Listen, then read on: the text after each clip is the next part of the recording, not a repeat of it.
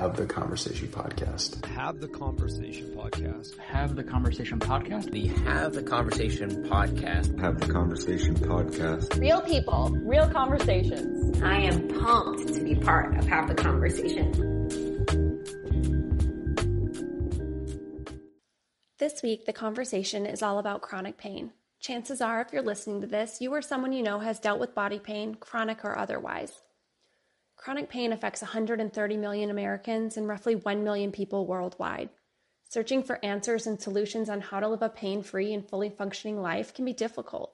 And according to our guest this week, the primary cause of chronic pain is actually misdiagnosis.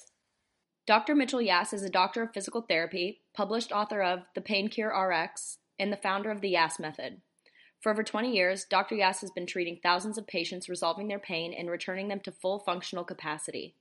He has stopped thousands from getting unnecessary surgeries and resolved the pain of thousands of others who had surgery that did nothing to alter their pain.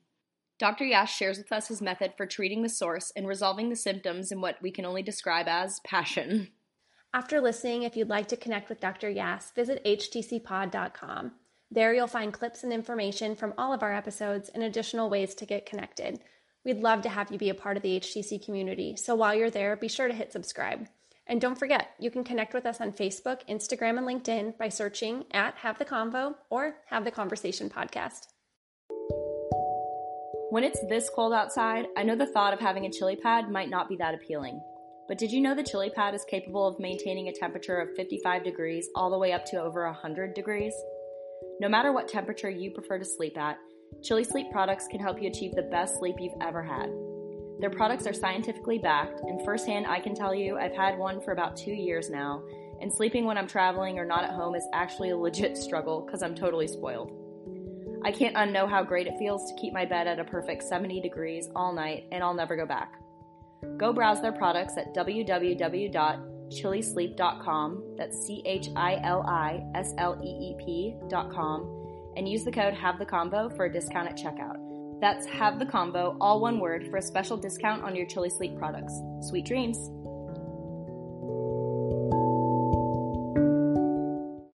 Well, we love your passion. We love your passion. That was why we wanted to have you on here. So we're really, really thankful that you're here. Mm-hmm. Oh, I appreciate any chance I have to spread the information.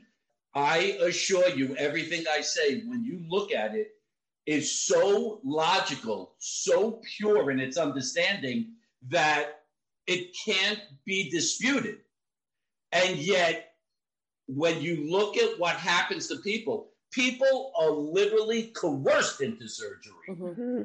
They are never told, they are never presented the information that says, well, from an analytical perspective, I can see that I need the surgery. No, the person says, go get 3 other opinions, and we're all going to say the same thing, whether it's true or not. And then all your friends are going to say, well, you should get it because everybody gets it. And so they end up getting this thing, not because it was justified, but because they were pressured into it. Yeah. And guess what happens when it doesn't work? Everybody walks away from the person. The doctor says, oh, my surgery was perfect. The friends say, I don't know what to tell you. I thought it was the right thing to. And where's the person left? Crippled. Yeah. And there's no justification for this. Now, it's a little sick that I'm the only one who seems to have figured this out. Trust me, it's screwed me up pretty bad mentally. But I've come out on the other side, thank God, and I've gained my sanity. But I'm sure there's a surgery for that as well. Probably, or the right medication. Yep. But this has to be made available. It just has to be.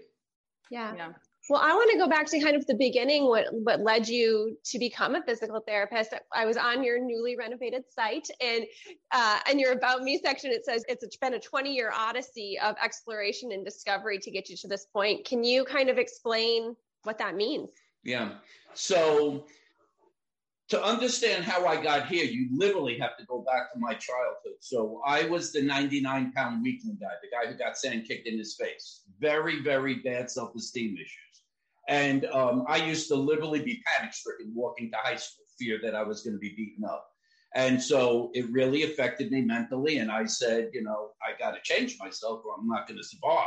And I said, what is the thing I hate about myself? And I realized it was how thin I was. So I decided I was going to try to lift weights. Well, from 19 to 26, I tried. And I guess my metabolism was fast. And I just couldn't put weight on. And at the time, I did what every guy does who wants to get muscle mass. You look at Joe Weider magazines, Arnold Schwarzenegger stuff. Well, eventually, I said, I'm going to take a high school physics course and apply physics to weightlifting. I'm going to understand force vectors, fulcrum, lever arms, kinetic energy, and literally apply it to what I'm doing to say, what is the right position for the hand? What is the optimal position I should be in to push against the resistance? And over 4 years, I put on 40 pounds of muscle. I go from 160 pounds to 200 pounds. Well, at that time, I was in my first career. I was a project manager in construction. That's what I thought I was supposed to do. So as I got through that 5-6 years into it, I kind of became disillusioned. I didn't see any enjoyment in doing it. So I quit that, and I found out about this thing called physical therapy. And I was like, you get to work on people's bodies, but you don't have to go through the full extent of the curriculum, the education to be a doctor, to be a physician. I was like, oh, this sounds good. By the way, physical therapy courses are the same as medical courses. You take anatomy, neuroanatomy, kinesiology, all the same stuff, right? And so you're in the class and you're learning it. And some of the stuff they're saying is just doesn't really make sense to me. So finally, you get to the end of your education, which is where you're going to do affiliation. So you're now, for the first time, you have someone in front of you. Someone is in front of you saying, I'm in pain. I can't live my life. You need to make this better. And the average person takes their curriculum and says, oh, the MRI said you have a meniscal tear. Well, we were educated to do this. Well, I just asked what I thought was the most obvious question when they were standing in front of me. Could you just tell me where your pain is? And they would point, this is where my pain is. And when they pointed to where their pain was, it became obvious that that place where they were pointing was not where the pain should be if the MRI identified structural variation was to create pain. So, for instance, a person is told they have knee pain. They're complaining of pain around their kneecap. They get an MRI and it says they have a meniscal tear causing their pain because it was found for the first time at the time they're having their pain. So it's asserted to be the cause. So they say, okay, the cause of your pain is a meniscal tear. We need to treat that. The problem is that the knee joint is comprised of two joints. The joint between the thigh bone and the lower leg bone, and the joint between the kneecap and the thigh bone. Well, the meniscus lies in the joint between the thigh bone and lower leg bone. So it can't create pain at the joint between the kneecap and the thigh bone. It is literally physically impossible. And yet everybody and their mother is being told that the pain around their kneecap is coming from this meniscal tear. Well, if you understand that that can't possibly be, you got to make a decision. Treat the meniscus like you were educated, or treat the pain the person's having. And I start going and treating people's pain, and I start recognizing, holy shit, everybody seems to be describing muscular causes. And what an amazing opportunity. I just taught myself 4 years how to strengthen every muscle in the body through the laws of physics. I think I'm going to try and use that. And I start to use it. And I'm talking about in my affiliations and my first year graduating, and I'm getting people better in a treatment or 2 treatments. And I'm like, oh my God, I'm onto something. There is something real. This isn't in my head. I'm going to follow this process out. And over the last 28 years, I basically enhanced the understanding and the ability to use this to basically resolve 98% of cases of pain from head to toe. That's amazing. That's the answer. That's how it started at the beginning. And I've never deviated from it. And I can attest to your message too, because I'm a personal trainer. Most of my clients are in their 50s and 60s. And I went into it with a kines degree. I got my NASM certification, but it's nothing's the same as when you actually get in front of people and start working with them. I was realizing every single person I was training had some kind of chronic pain, and their doctors were just telling them, take Advil, get this steroid shot. Oh, eventually you're going to need a surgery, but we'll hold off as long as possible and just see how long you can take the pain. Right. I had to take a corrective exercise certification it's kind of the Cliff's Notes version of what your message is saying.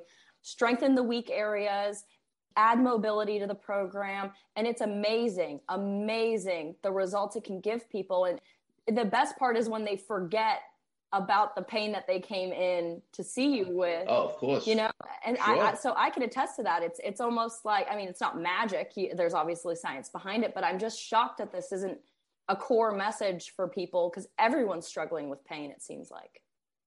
Well, if you want to look at the numbers, 130 million Americans, roughly 1 billion people worldwide. Think of those numbers. There's no other medical issue that matches that depth of problem. And think about this concept. If there's 1 billion people worldwide suffering from chronic pain, you think they're just bad healers? They just somehow didn't get the right treatment, but it's the right diagnosis. They definitely have picked the right tissue to address. It's just they haven't quite found the right way to treat it. You think that's the answer? Clearly, there's a systemic problem. The systemic problem began at the advent of use of the MRI in diagnosing the cause of pain. Does everyone understand chronic pain never existed in the history of mankind? Chronic pain began in the late 1980s and early 1990s, which was followed by the opioid epidemic, which began in the early 1990s. That's when this began. So you have to say to yourself, what changed? What is at the core of why chronic pain exists? Well, the answer is technology, automation, advancements in the way things are done, to where not just retired people don't use their bodies as much as they should, 20-year-olds don't use their bodies as much as they should. Yeah. Chronic pain isn't just an issue of sustained pain for a population, a specific age population. It's the entire population from the 20s to the 90s. So you have to say why. The answer is because automation led to lack of use of the body, to where when you do want to try to use your muscles, they're not prepared, so they strain and elicit pain. You then go on, seek care through the medical system, which uses MRIs, which find structural variations. By the way, I hope everybody listening realizes the muscular causes responsible for 98% of cases cannot show up on MRIs. And there are no medical specialists educated or trained to identify this. So you get treated for a specific tissue in the acute phase, which happens to be the wrong tissue, which allows the true tissue in distress to remain in distress, eliciting your pain basically indefinitely, which is the description of chronic pain. It is an oxymoron. Those two words should never go together. Pain should always be resolved in the acute phase if you get the right diagnosis, the right tissue, and resolve the distress of that tissue. I want to know, for our listeners, you talk about the 4 primary ways that muscle causes pain. And can you talk about those and why they wouldn't necessarily show up in an MRI? Sure, absolutely. So let's go through. I'm going to give you specific examples of people that I've treated, and this is the situation they find themselves. I'll show you the path that they end up going if they go through the medical system versus my system.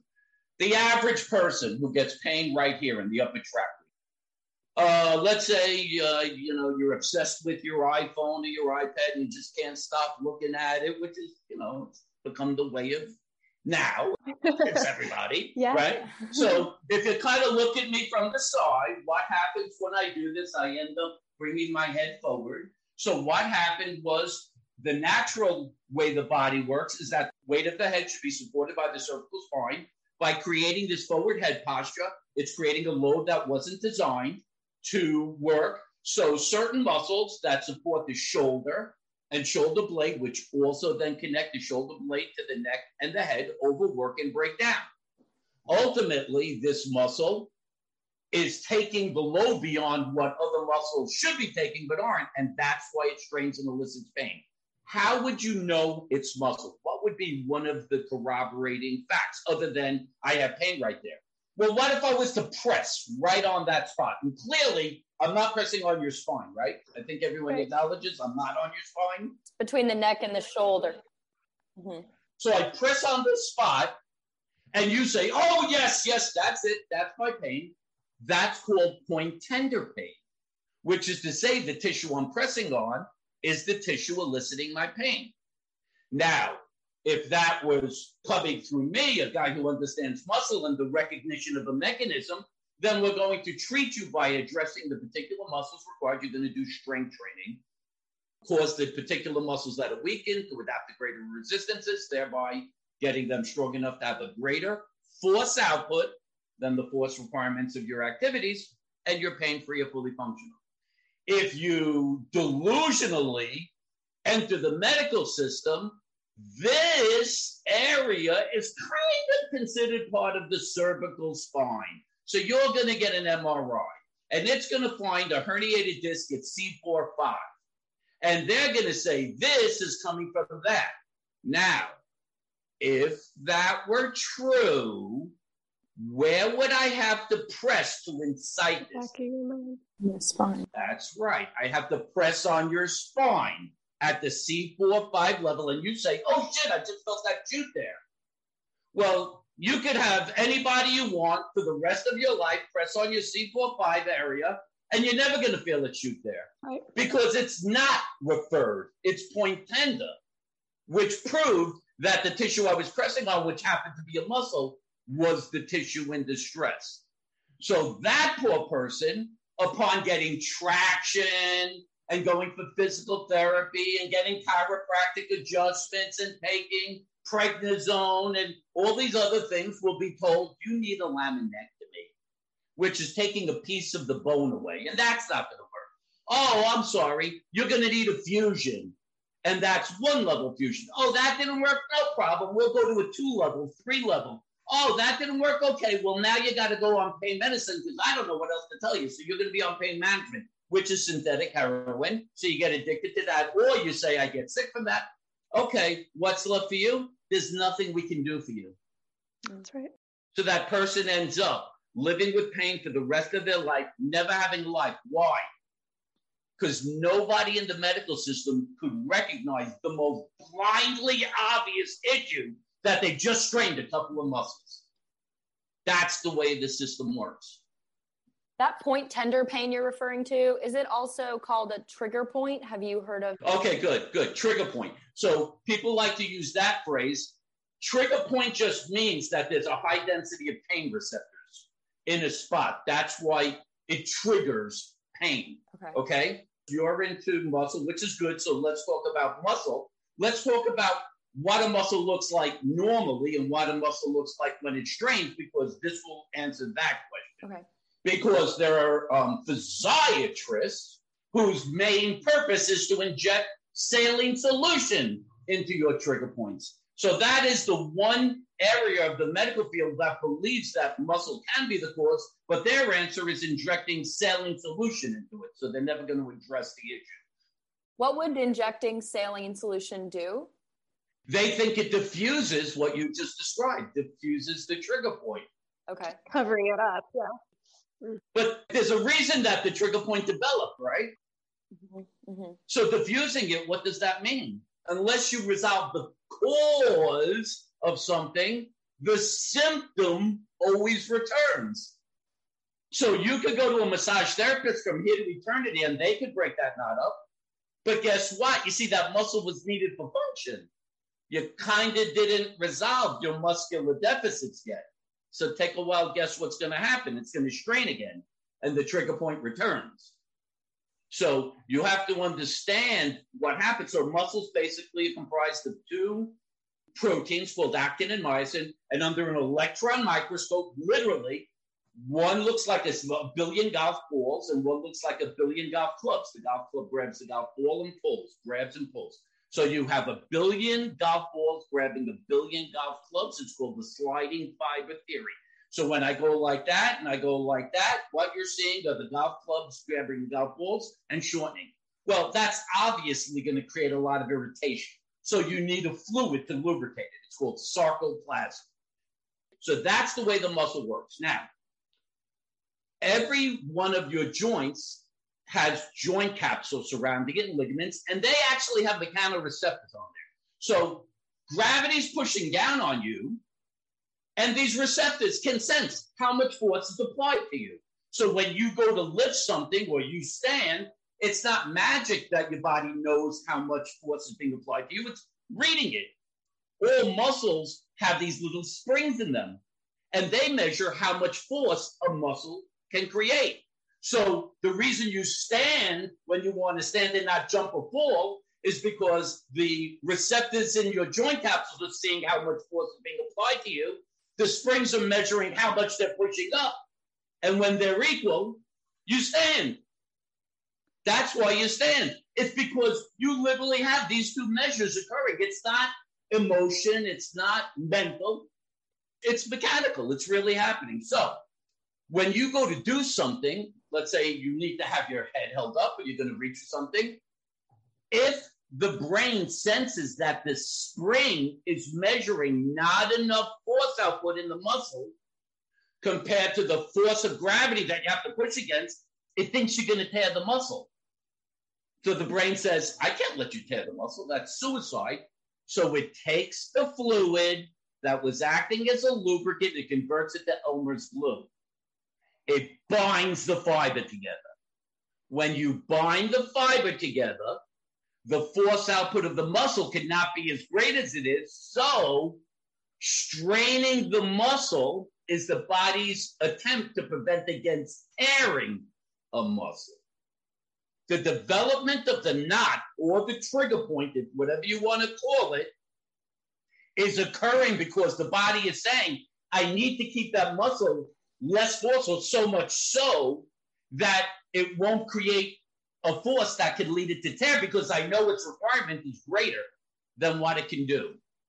So what you need to do is you can go through the process of massaging, or they have these Theraguns now, and the rolling is $1 billion business. I got all that concept. It's nice to make money. God bless everybody. But what do any of those things do to the core issue? How is your brain going to sense that the force output of that muscle is greater than the force requirement of the activity so that it doesn't think it's going to tear? You got to cause the muscle to adapt to greater and greater resistances. You got to cause the muscle to get stronger. Finally, at that point, the spring in the muscle says, I got this. You don't have to worry. I can do the activity. You're not going to have to worry about me tearing. You don't have to strain me. I maintain this perfect quality of my muscle, and we're good to go. That's the essence of what's happening in the body every time someone has pain associated with muscle. There is a legitimate mechanism of understanding forces that are occurring in your body. Every one of the things I talk about are based on empirical learning. So I told you, I made this up literally as I'm graduating, and I have nothing to go on based on theory. So I said, well, think of this. Let's say that your quad is weak. You strained your quad. I check the quad. If I press into your quad, it's painful. If I muscle test it, it's weak. And if I flexibility test it, it's short. And I found that that was a factor in, let's say, someone having knee pain. So I massaged the quad. I massaged the knot, as you described, the trigger point. And I melted out. I literally could feel within my fingers that there is no more knot there. I then press on the muscle. It's not painful anymore. I check its force output. It's greater. And I check its flexibility and it's greater. And I said, I don't understand. What the hell did I just do? How did I make a muscle stronger and more flexible, and I didn't stretch it or strengthen it? So I had to come up with a theory because these people keep coming in the door. I got to keep trying to treat them. And I want to know that what I'm doing is right. So I created this theory. And it's irrefutable. It literally will be replicated every single time I do it. And is that because once you massage out that pain point, they're not perceiving it as painful anymore, so they're able to put more force? So remember we talked about that glue binds the fiber together. Mm-hmm. It's bunching the fiber up. That's what you feel. It's hardened, right? The knot is hardened. Well, pain receptors run along the length of a fiber. So let's say that a muscle fiber was supposed to be this long and it has 10 receptors on it. Now I bunch the fiber up. Didn't I just take those pain receptors and concentrate them into a smaller area? Yeah. That's what ignites pain. I see. So if I then massage it and then suddenly release it, I just brought it back to its optimal length again. And therefore the 10 pain receptors are diffused. And well, if I press on the muscle, it doesn't elicit pain. Mm-hmm. And all of that just takes seconds and minutes. It's seconds. So a lot of the stuff you're doing is via Zoom now. Are you getting the person to do this on themselves? Oh, so, okay. So that's it. Okay. The next point is it required to achieve the goal of the method through massage? The answer is no. And the reason is because what is at the core of why the person's having their pain? The force output of the specific muscles eliciting their symptom is less than the force requirement. So as long as I achieve that through progressive resistance, they will eventually get a force output which is greater and stop the brain from thinking that it needs to strain and thicken the muscle. So massage is like putting the method on steroids and speeding the process up, but it is not a requirement to resolve pain. So it's mostly low-level resistance training to get that. Well, I wouldn't say low level. Well, like, I guess low level as in like not lifting a ton of weight. So in terms of the resistances used, you have to use what is known as the law of perceived exertion. Everyone always asks me the same question. I'm going to do a session with you. What color band should I buy? I don't, there is no, it's any band you want. What we're going to do is we're going to use it in a mechanism that develops the right resistance to you. And that is to say that you're going to do 10 repetitions. And at the end of the 10 repetitions, I'm going to say, how hard do you think this is? 0 to 10. 10 feels like you're going to tear a muscle. 0 feels like nothing. 8 is the equivalent that if I said, could you do an 11th or 12th? You'd say yes, but that would be pretty hard. 5 feels like if I said, could you do 15 or 16? You would say yes. Okay. So we start with an exertion level of 8. Okay. 8 represents 80% of your maximum effort. It has been established that at 80% of your maximum effort, you can get the most amount of strength with the least chance of injury. So you're going to stay with a set resistance that you established for the exertion level of 8. You are then going to use that. Your muscles are going to adapt. They're going to get stronger. That exertion level is going to go down to 5. Once it's gone down to 5, it's a representation that at that set resistance, your muscle is adapted so much so you can now get it to apply to greater resistance. So now you're either going to move 2 inches away from the attachment point to the door, or you're going to shrink the size of the loop 2 inches, and you're going to bring the exertion level up to 8. You stay there with that set resistance until your muscles adapt. You go down to an exertion level of 5, you increase the resistance again. That is the basis of progressive resistance. And that sounds like physical therapy at its purest. I mean, physical therapy is movement therapy, right? So yes. Because I feel like a lot of doctors, their answer is to restrict range of motion and restrict the exercises that you're doing.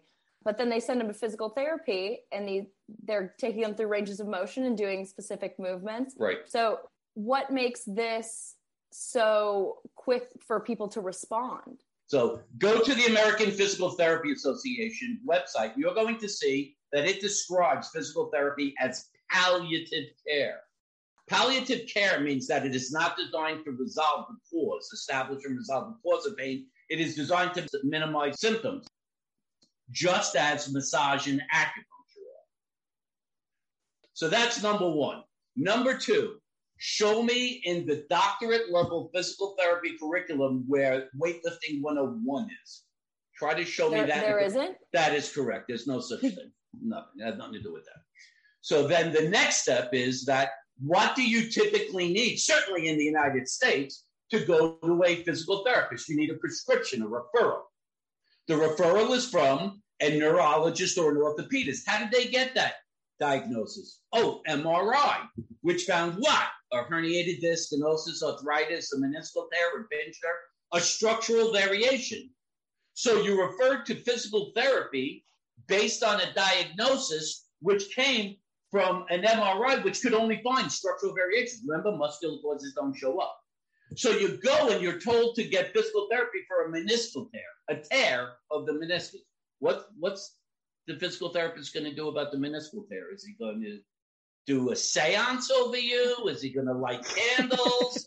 What exactly do they plan on doing to make the meniscal tear go away? Nothing.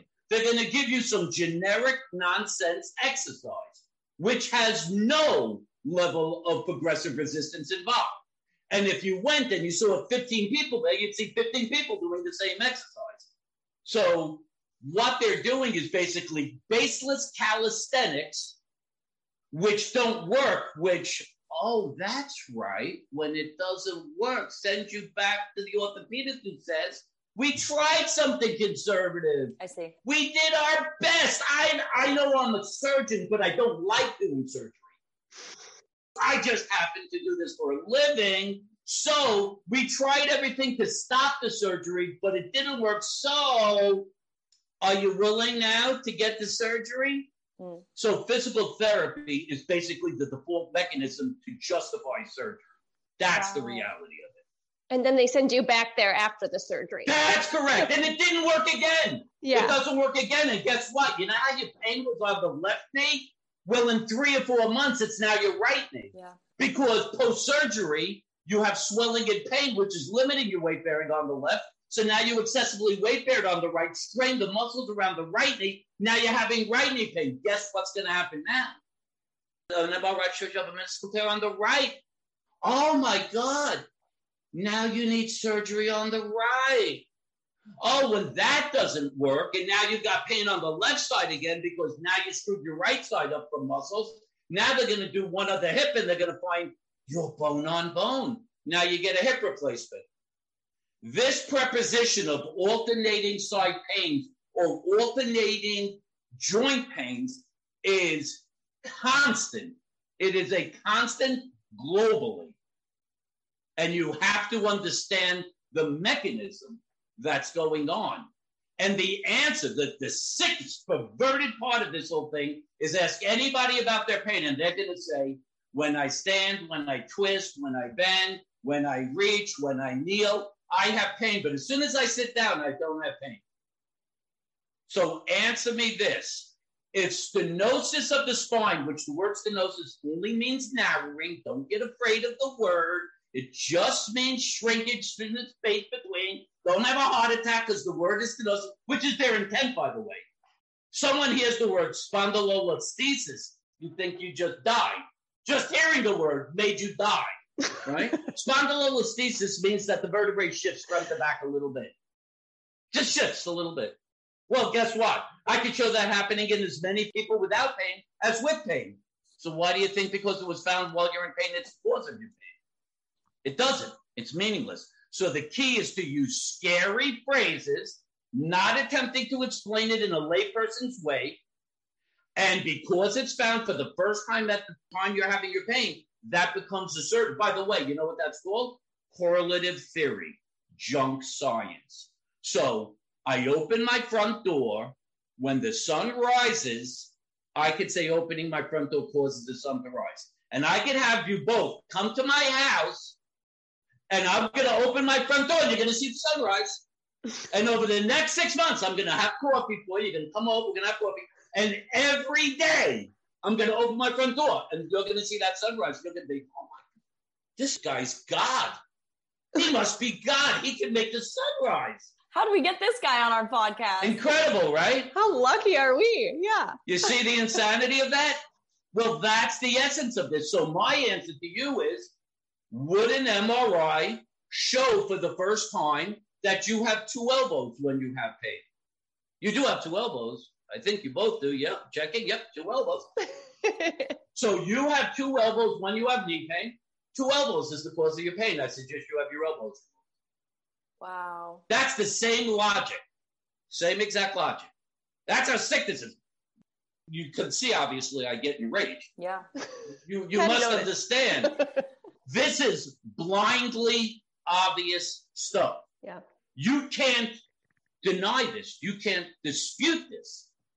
It is a fact that the MRI is used based on correlative theory. And I'll give you the other side of this. The theory is that herniated disc cause pain.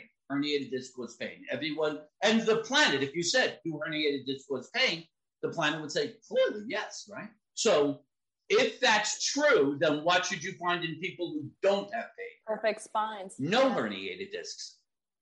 That's weird because by 1994, 30 years ago, they did studies, the first study ever on people with no back pain, and 70% were found to have herniated or bulging discs. 70?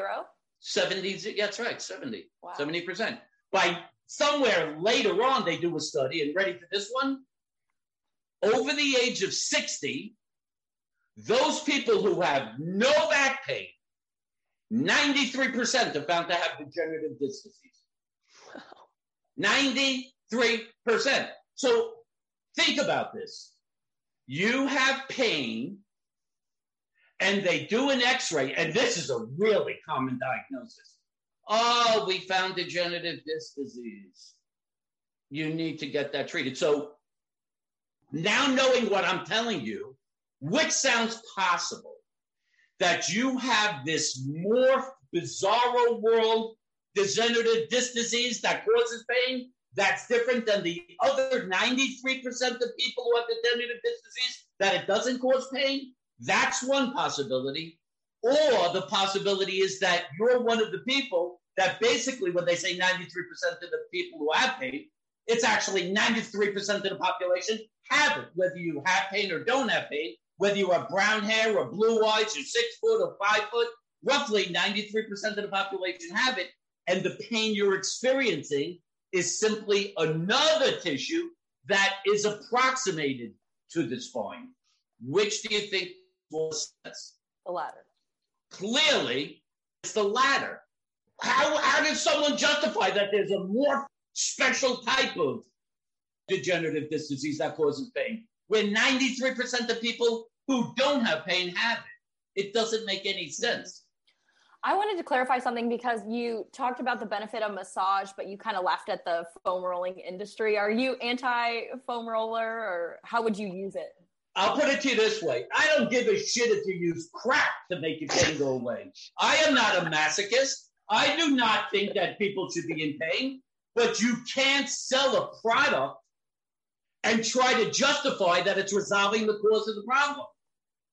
Don't sell people electric stim units. Stop the bullshit. You're not helping anybody. So you're saying they're just Band-Aids, essentially? Fix it. I can have you better in 2 weeks. No. Then screw the stupid foam roller or any of this other crap. Would you like to not depend on that for the rest of your life? Mm-hmm. You know how many people have bought $10,000 beds? Yeah. And all I have to do was resolve an imbalance between their quads and their hamstrings, and they're out of pain. So much for the $10,000 that they pissed away. Mm-hmm. Yeah. I'm a scientist. You must understand. I am a scientist. Above my head, you will always see the words, establish cause, resolve cause. That's the only thing you should care about. That's what the system should be based on. While you're having pain, do whatever the hell you want to minimize it, but shit, get out of pain in the shortest period of time. Yeah. Don't keep using the thing that minimizes your symptom as the idea that you've done something. I just had this fascinating discussion with a cousin who hurt herself. And she fell. She hurt her butt. She then goes to the doctor. The doctor is obviously completely lost and gives her prednisone, which, by the way, is a steroidal anti-inflammatory. Screw up every one of your organs taking that for any sustained period of time. Gave her a shot. Nothing worked. Sent her to physical therapy. One time, the guy destroys her, actually manipulated her in some way where she left crippled. And I said, by the way, when you left, did the guy say, how you feeling? If I treated you, wouldn't you think the logical question at the end of the treatment would be, do you feel better? Yeah, the only question. Never asked. It wasn't in there. She just left crippled, literally crippled. So she comes out, and now she's telling me she's on unending levels of belief in something. And she actually said the words to me, and I was actually stunned when she said, I don't know if I'm getting better or not. Yeah. What a fascinating question. I don't know if I'm getting better or not. So I think that's very common. this is like proverbial. This question, if you really get to it, you will understand why nobody gets better. Because all they're seeing is my symptom intensifying or diminishing? That's what they're looking at. I say symptom is the result of a tissue in distress. If you think you're getting better, define the tissue and define the intervention that you're using to make the distress of that tissue go away. Taking a leave, what's the tissue in distress? None. Well, your liver now. Yeah. Well, in a short period of time, you're damn right. But do you want to understand why chronic pain exists? It's not just on the people providing the service that don't know what the hell's going on. It's the sociological programming that has convinced people to simply think, is the pain intensifying? I'm getting worse. If the pain is diminishing, I'm getting better. No, it's not. You're simply finding masking mechanisms to minimize it. That's all that's happening. The tissue in distress is still eliciting the distress signal. So let's say I don't know, sever the nerves to your neck, to your head, and you can't feel pain. And I light you on fire. Probably. Can you feel you're on fire? You would have no idea.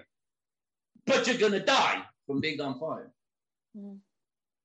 So let's all try to wrap our heads around the idea that pain is part of the body's feedback system that allows you to be aware that something ain't working the way it's supposed to. And guess what? It is that tissue that's not working that's eliciting your symptom. It's not a general symptom. It's a symptom from that tissue. Mm-hmm. So every time you have a symptom, you feel anything, if you want to be smart in protecting yourself, you from now on say, uh-oh, something's not right. What does this mean? What tissue would be in a position to create that symptom so I could determine, is there distress and do I need an intervention? I mean, I could go to the most simplest point. Why do you sneeze? Why do you sneeze? An antigen has entered your nose, and so you get an itch, which is the mucosal lining's attempt to create awareness of distress that an antigen has entered, and the symptom of itch ignites an intervention. You sneeze. So you don't just sneeze arbitrarily. You sneeze for a reason. I honestly never knew why we sneezed, so that's the answer. That's the answer. So you actually have sensory aspects in your nose.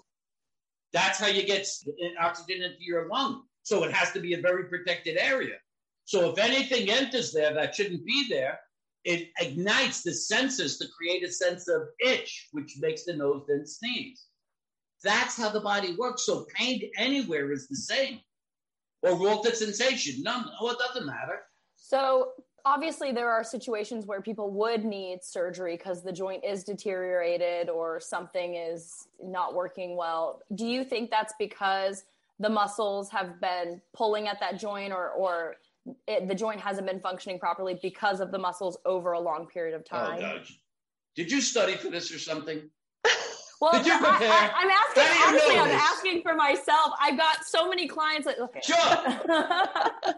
And this is what people don't understand. So the body was designed, let's say we look at the knee, here's your femur, here's your tibia, and the body designed it so that 100% of the surface area of the femur sits on the tibia. 100% of the surface area absorbs 100% of the force of gravity running through my knee, right? And it's designed that way. So if you sustain that, then the structure works as it was designed evolutionarily, right? It works perfectly. But let's say your quads end up being a little bit stronger than your hamstrings. Your quad is attached to the front. It might shift the femur slightly this way. So now let's say I have 90% of the surface area absorbing 100% of the force. That doesn't sound like a good equation. So with that 90% taking a greater force than it was designed to, it's going to push more. And what's it going to do? At the ends of bones are white cartilage, and that's supposed to absorb the forces of the joint. Well, the hyaline cartilage has a greater force than it's required to because there's less surface area taking a greater force, so it wears down. When hyaline cartilage is worn down, bone is exposed. Once bone is exposed, you have the osteoarthritic opportunity to develop. Two possibilities. Either the bone continues to wear down, as in loss of the curvature of the head of the femur and the hip joint, let's say, or you have hypertrophic bone growth, a bone spur, a bunion. You see excess bone developing. It's developing because the forces are not equalized as they should be, and there's a high concentration of force on an area that it shouldn't be. So the body says, I can't let that happen. You're going to fracture bone. So what do I got to do? Create more bone. Wow. So you either get bone breakdown or bone. That's what a bunion is. Wow. Mm-hmm. Right? Now, let's go to the Yas method versus the wonderful world of medicine. What are you going to get if you have a bunion? You're going to get a bunion. They shave it, yeah. So they're going to shave that. Now, guess what? In 2 years, it grows back. What do you need again? That's right, a bunionectomy. And then you're going to, 2 years, you're going to need it again. And this goes on and on and on. Have bunions also been caused by like the form of our shoes being too narrow? I mean, that could be a factor. If you're applying too much of an angle where you push them together, what are you doing? You're decreasing the natural surface area of all 5 balls of the feet that is supposed to absorb the force as you're pushing off your foot when you're going to take a step forward. But this is primarily the answer. So if you want to stop bunions from ever occurring, or if you want to stop it from progressing, strengthen the glute med, the hip muscle, and the muscles that support the arch of the foot. And simply by doing that, you will have your foot weight bear directly under the hip, and you will have all 5 balls of your feet supporting you. You will never develop a bunion again. Oh, by the way, one little point about the genius that's telling you it's the bone itself. Well, the person who weight bears has pain when they step on that foot, right? But what happens when they sit down? Is the pain still there? No pain. So what is it telling you? Is it the bone? If it was the bone, it would be all the time. It should be 24 hours a day, 7 days a week, right? It's not the bone. It's the forces applied to the bone. That's what you have to understand. Change the force issue, you address the cause, and you don't have the pain there anymore. Mm-hmm. So for the Yas method, yes, can it be applied for maintenance after somebody sees you initially? Absolutely. So people always say to me, how long do I have to do these exercises for? Yeah, same. How long do I have to do these exercises for? Well, I don't understand. How long do you plan on brushing your teeth? How long do you plan on taking a shower? Yeah. How long do you plan on eating? I'm confused. I don't understand. You have no problem maintaining your health for your teeth, your hair, your skin. Oh, let's read every day. Everybody goes, oh, we got to read to keep our brain strong. Oh, but what about the neck down? What's that? What? Neck down? What is that? What are you talking? I don't know what it is. I only know my brain. I only know my face. What's that thing? Body? It's as if the thing doesn't exist. It's utilitarian. It's just I was born with it, and it's going to do what it's going to do, and if it breaks down, I'll just get someone to fix it. Okay, if that's your choice. I hate to tell you, I'm 60 years old. I put 60 pounds on. I was 160 pounds. I'm 225 pounds with a 34-inch waist. I could squat 405, straight leg deadlift 405. I bicep curl 80-pound dumbbells. You want a tree move? You just say, where do you want it and when? I'll move the tree for you. You don't ever have to worry about that. Is that your other business? Now, your side hustle? You want it? That's it. You want to be like me? You got to do the work. You want to be fragile and be ready to collapse every time you have to take a step? Everyone has a choice in life. You got to choose. All I can tell you is that the sociological mindset that the medical system is there to provide you help is absolute insanity, pure lunacy. I always describe the 4 principles of great health: exercise, diet, proper sleep, stress reduction.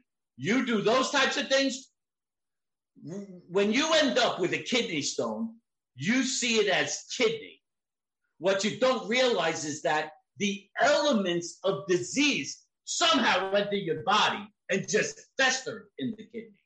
You want to stop the kidney stone, you want to stop the pneumonia, you want to stop stenosis of the mitral valve, stop disease from entering your body. Yeah.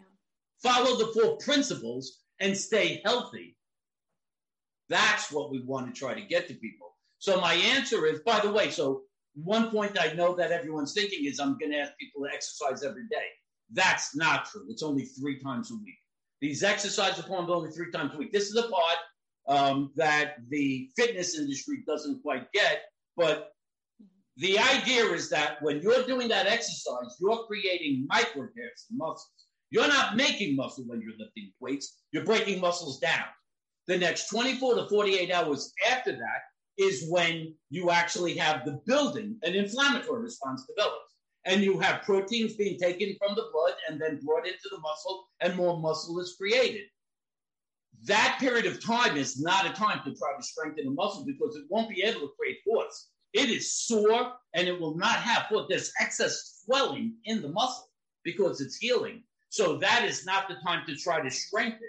And that's why I tell people, everybody is the same. You either work out Monday, Wednesday, Friday, or Tuesday, Thursday, Saturday. But you do not work out every day. The healing portion of strength training is equally as important as the breaking down of muscle. It is critical to understand this. So this is 28 years out now I've been doing this. If you said just before I graduated, where do you see yourself in 10 years? Well, I said I'm going to have 1 or 2 physical therapy facilities, have a wife and a kid, and I'm going to live a happy life. I have been thrust into this. Probably because my father, when I was a boy, taught me analytical thinking. I knew logical thinking. I knew Ohm's law of electricity at 8 years old. I had a very bizarre childhood. Like, you're taught 1 + 2 is 3 and 1 + 3 is 4. He would say, Mitchell, n + 1. What does that mean? What is n + 1? It's the theoretical basis for adding 1 to any number. You must know that. Now, that's n + 1. Apply that to every single aspect of life. Yeah. Wow. That's the way I was taught. You must understand the theoretical basis for everything to understand how to apply it if it's not given to you. So that was going to be my life. In whatever area I ended up landing on, that's my mindset. That's what I was taught as a child. And so the thing that keeps me going, first off, is I have treated like 15,000 people. And for the average person to say, and by the way, I'm talking not just you had an ankle sprain. I am telling you, hundreds of people have come to me, literally saying to me, standing right in front of my face, saying, you are my last resort. If you do not resolve my pain, I'm putting a bullet in my head tomorrow. I'm talking about hundreds of people who have literally walked up to me and said, this is it. I will not live another day. No pressure. Yeah, you have to recognize how sobering it is. When someone walks in your door, you don't know what they are, who they are, what their story is. When they walk in and someone says that to you, you are scared out of your mind. And you're so afraid that they're going to ask you about something you don't know about because, God forbid, you would say, I don't know. And that person kills themselves. You just don't want to be a part of that. So I always took the attitude, I don't care what they say to me. I'm going to say, come back in 2 days, and I'm going to do whatever I got to do to figure out what the hell is going on and come up with a theoretical basis, explain it to them, and try to utilize it. And thank God I was always right. Thank God I was always able to protect it. The good news is that it drove me in a way that the average person isn't to learn. So I have been obsessed with learning, obsessed with it. So I always have that at the back of my head. No matter what, if I don't fix another person, at least over 28 years I've done this. But I say to myself, you've looked at it every way. You've tried to prove you're wrong. I, myself, have tried to prove I'm wrong. I don't want to be in a position to be put out there and then say, oh my God, you were wrong. You didn't think this through fully. how embarrassing, you're going to have to walk away now.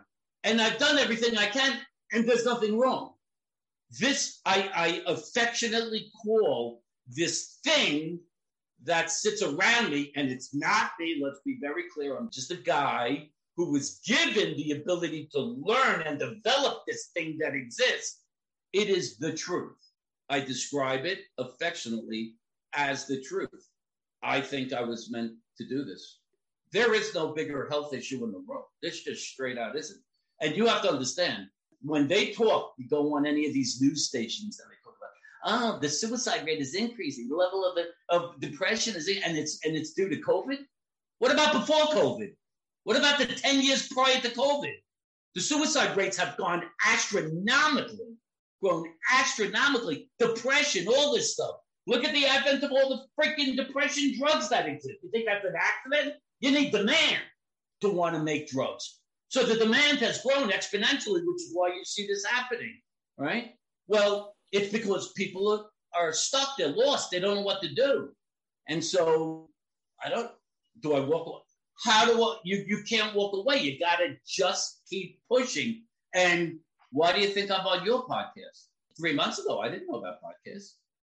It just so happens that a lady that I'm treating, who happens to have a master's degree in business and a specialty in social media, says, you know what? You want to get greater people to know that you exist. You should become a guest on people's podcasts because they already have their listener base and you can go on. I'm like, what does that mean? How do you do that? What does that even mean? And so I say, okay, you want to be on podcasts? Make podcasts happen. Find a way. And I just Google, and I find these different mechanisms, and poof, that happens. So I think if you really believe in what you're doing it for that reason.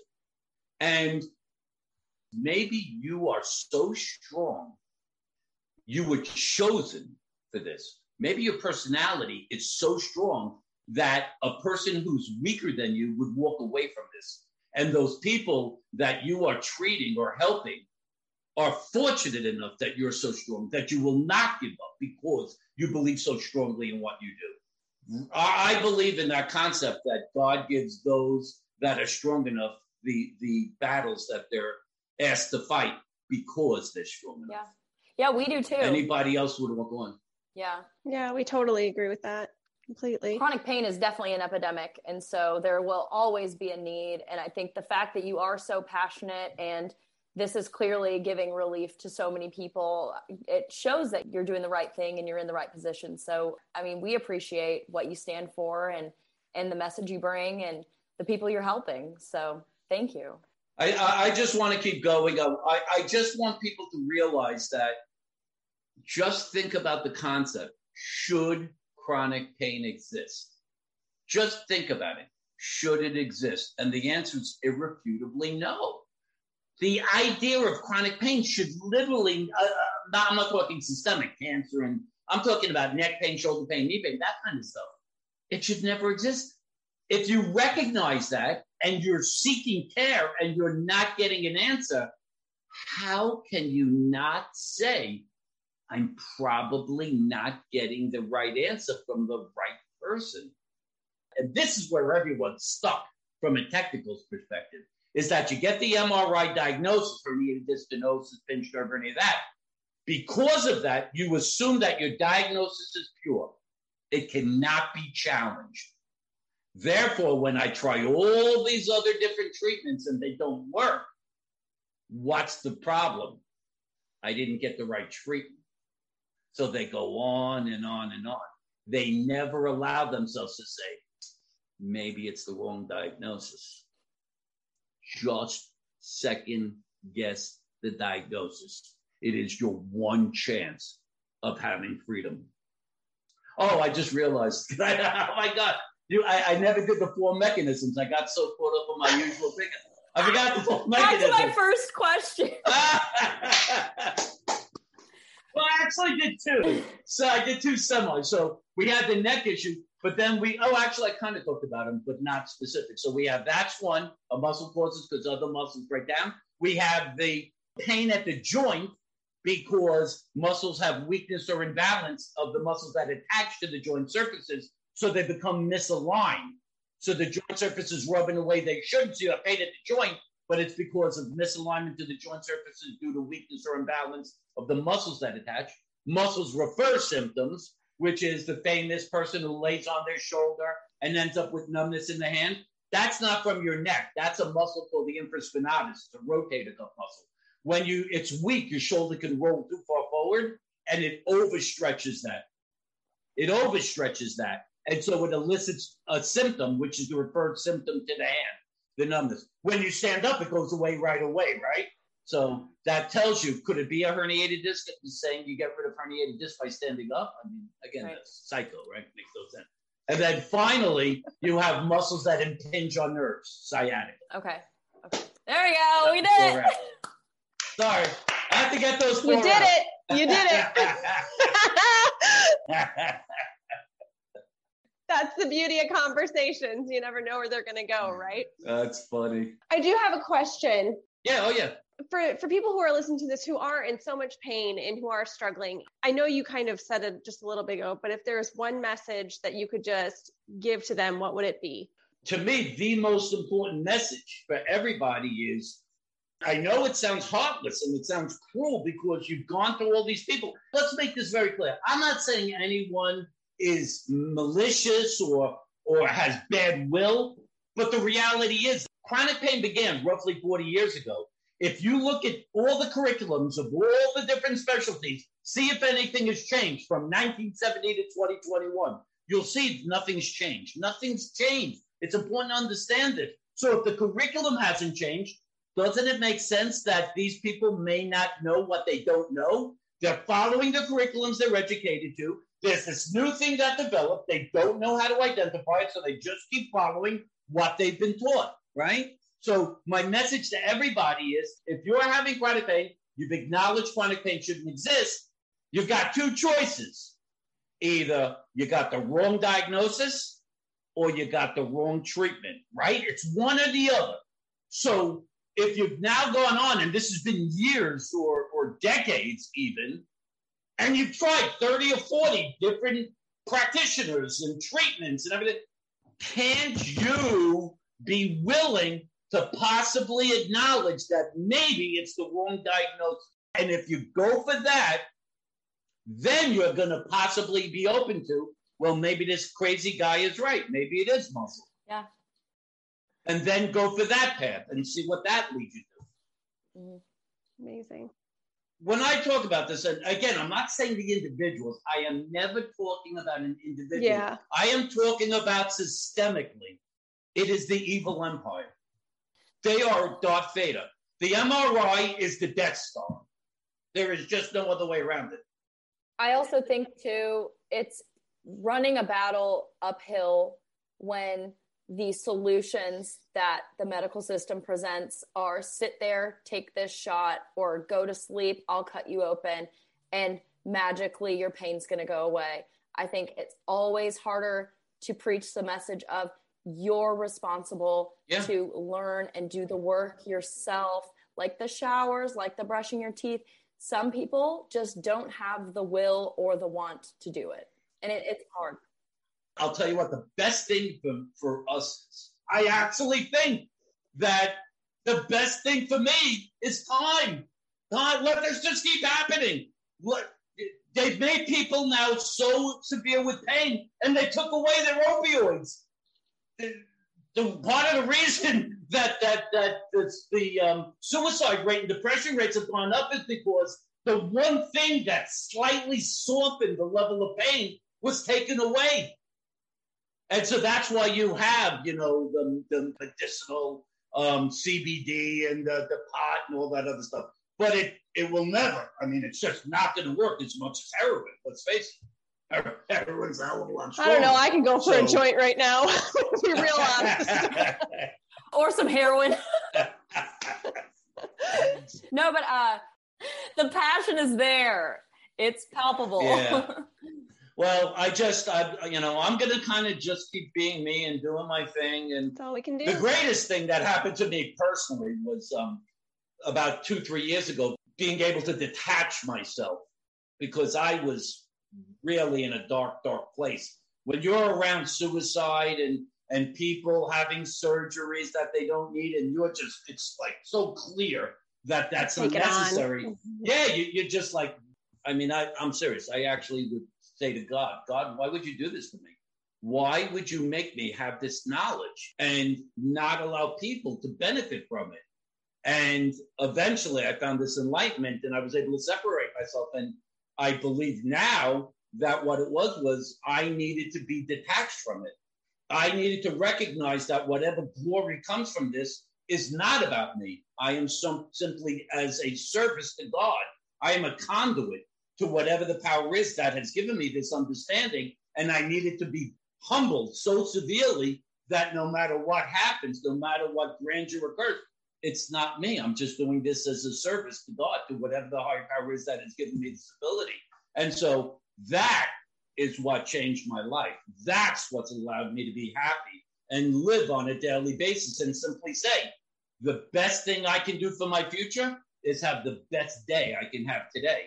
So I don't live to the future. I don't know where this is going to be. I don't know what's going to happen. All I know is that as long as I do my best on a daily basis, I know I'm going to be happy. And it's the best way to serve people that seek me out. And I think that's what's happening. I actually think more and more people are going to seek me out. And there's going to be a tidal wave. And I always describe it this way. The medical system is either going to get on top and ride it with me, or they're going to succumb to the wave and they're going to collapse. And I do think if that's their choice, they will collapse. I already are preparing to create a certification program. Awesome. Which will allow people. Yeah. So let's say that you see the value in this and you want to become a Zoom practitioner, because we see it more in the idea of providing this through Zoom versus brick and mortar places. I'm going to have one facility, but people will be able to become certified, and all my sessions are videotaped, which is important for the person, so they have that going forward to make sure that they're doing their exercises accurately and understand how to progress resistance. And then you get a 4-week follow-up every 4 weeks. That's how the method works. But people can become certified. And then as the demand grows, I just put more and more people in a position to be able to do this. And the nice part is, what am I telling you? 98% of cases are muscular. Do you need a medical degree to strengthen muscles? No. So do you need a medical degree to be a YAS practitioner? No. Fantastic. Sign me up. That's the beauty of it. I love it. Yeah, absolutely. Thank you so much for coming and hanging out with us today. I really appreciate it. Thank you. So super informative. It was absolutely my pleasure. I'm always available. You guys are great. You got good energy. And just keep going out and doing what you're doing, yeah, man. Same to you. Stay in the fight. Yeah. People need this kind of stuff. All right. Thank we'll you. talk to you I soon. appreciate Thanks, Dr. Yas.